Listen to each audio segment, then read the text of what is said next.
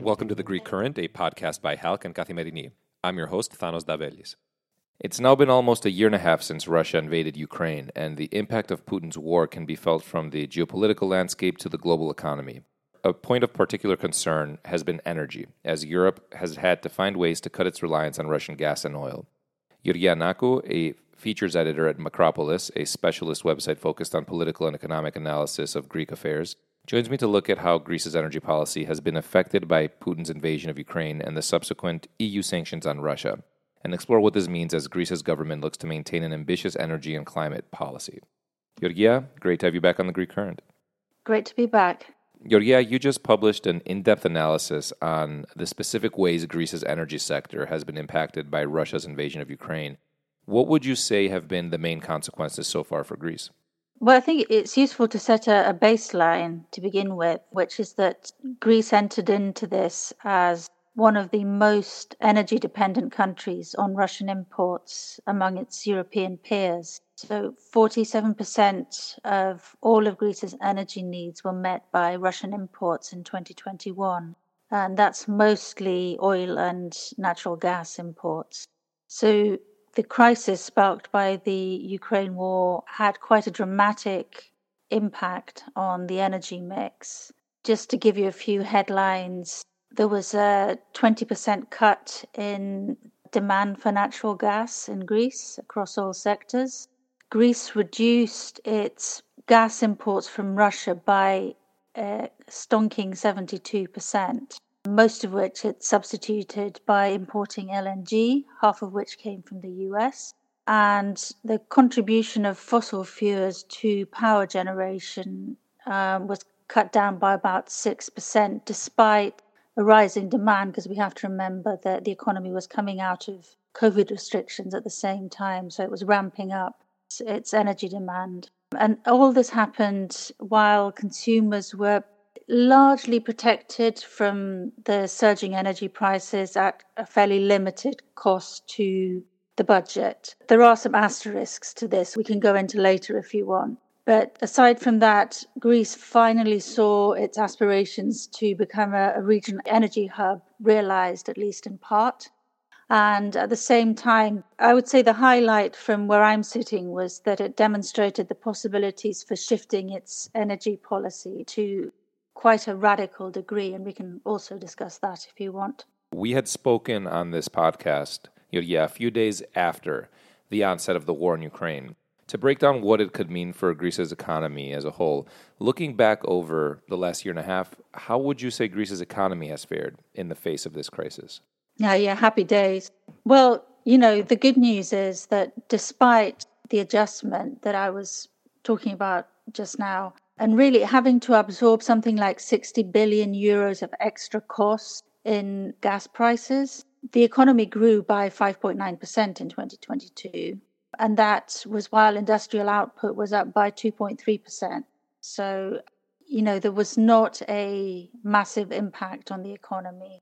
On the downside, as we had predicted back then, the balance of payments deficit, which is a structural problem of the Greek economy, ballooned because of increased energy costs. The balance deficit shot up to about 39 billion euros, and that is a massive jump year on year, but it's also the highest level that we've seen since the eve of the debt crisis.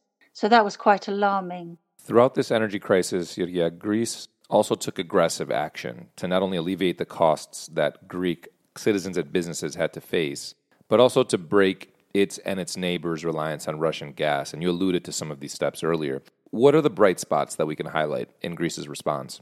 Well, the cost to consumers was a major policy concern, because I remember discussing with you even before the war broke out and prices really escalated, that Greece already had one of the highest levels of energy poverty in Europe.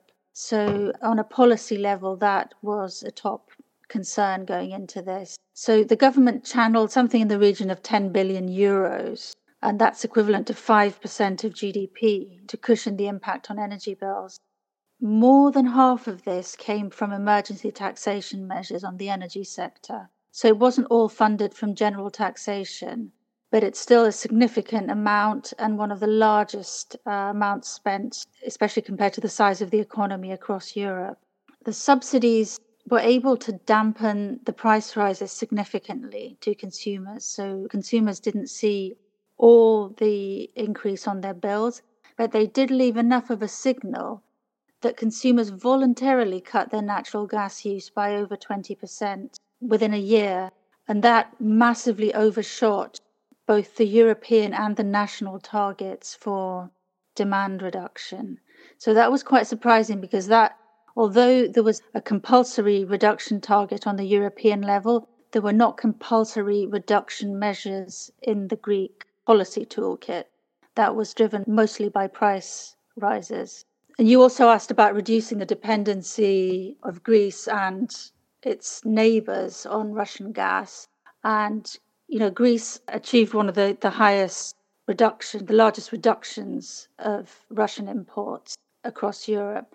But it also was able to use the infrastructure that it had invested in, the cross-border infrastructure, mainly gas pipelines and the one LNG terminal, to allow gas to be exported to Italy and Bulgaria, which particularly in the case of Bulgaria was quite significant because its dependence on Russia was pretty high. So, overall, there was some fairly significant effect of the emergency responses.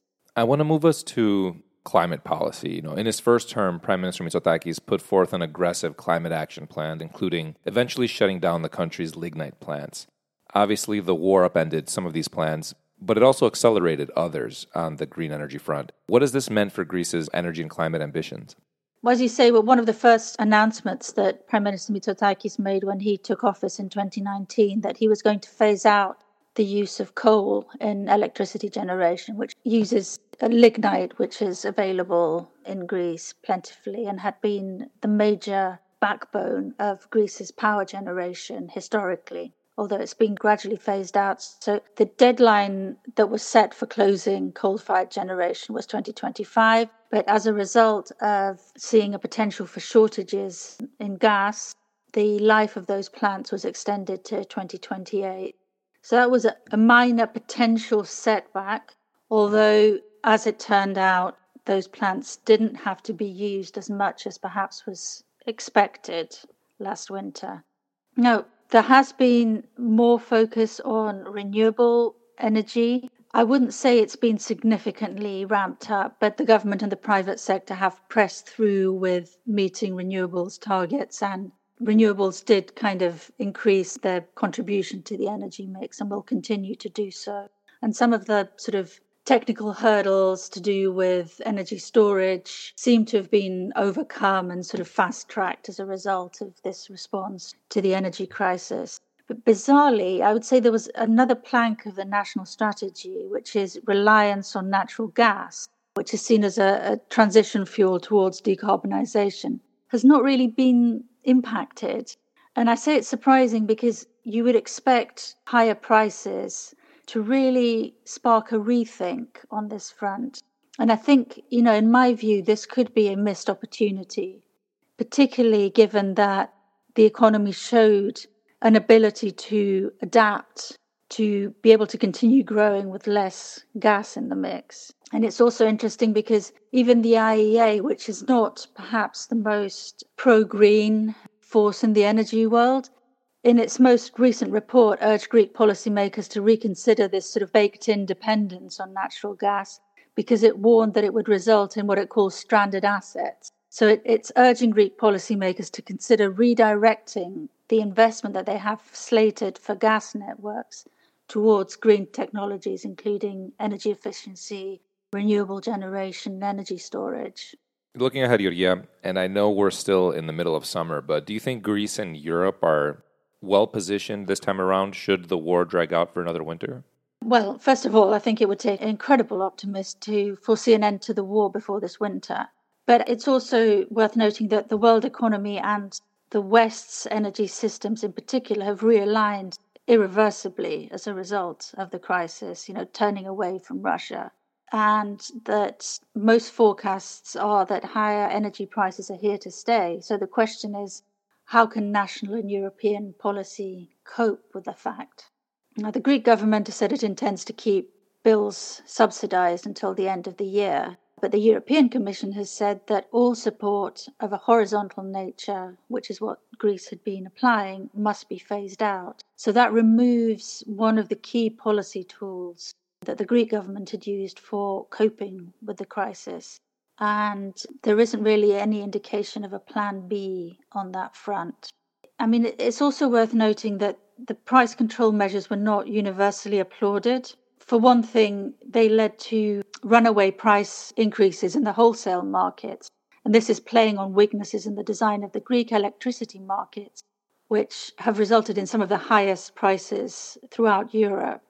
And that has not been corrected. So that flaw is still there. So anything that drives the wholesale prices up will have an outsized impact on the Greek market. And at the same time, there are other critics, including the European Commission, who've pointed out that the funds raised from the budget and from windfall taxes were not used efficiently because very little effort was made to target them towards those who would benefit most or where they would have had the biggest effect. So again, there's no indication that these weaknesses have been acknowledged or that there is an alternative plan in case prices shoot up to the same degree again. So, the answer to your question is it's not clear, in the short term, what the response would be. Georgia, thanks for joining us. Always great speaking with you. Always a pleasure. Thank you. In other news, a Greek soccer fan was killed in clashes between rival supporters in Athens, prompting UEFA to postpone a Champions League qualifying game between AEK Athens and Croatia's Dinamo Zagreb on Tuesday. Greek police said they had made 88 arrests, mostly of Croatian supporters. Under a previous ruling by UEFA, Dinamo fans who had a reputation for disorder were barred from attending stadium matches. Despite this ban, Croatian media reports said about 200 fans had traveled to Athens. Greece's opposition criticized authorities, saying police failed to control the Dinamo supporters. Croatian Prime Minister Andrej Plenković called Prime Minister Kyriakos Mitsotakis to express his condemnation of the violence. Finally, Eurostat's provisional data on the Harmonized Consumer Price Index on Monday showed a rebound in inflation in Greece in July instead of a further de-escalation.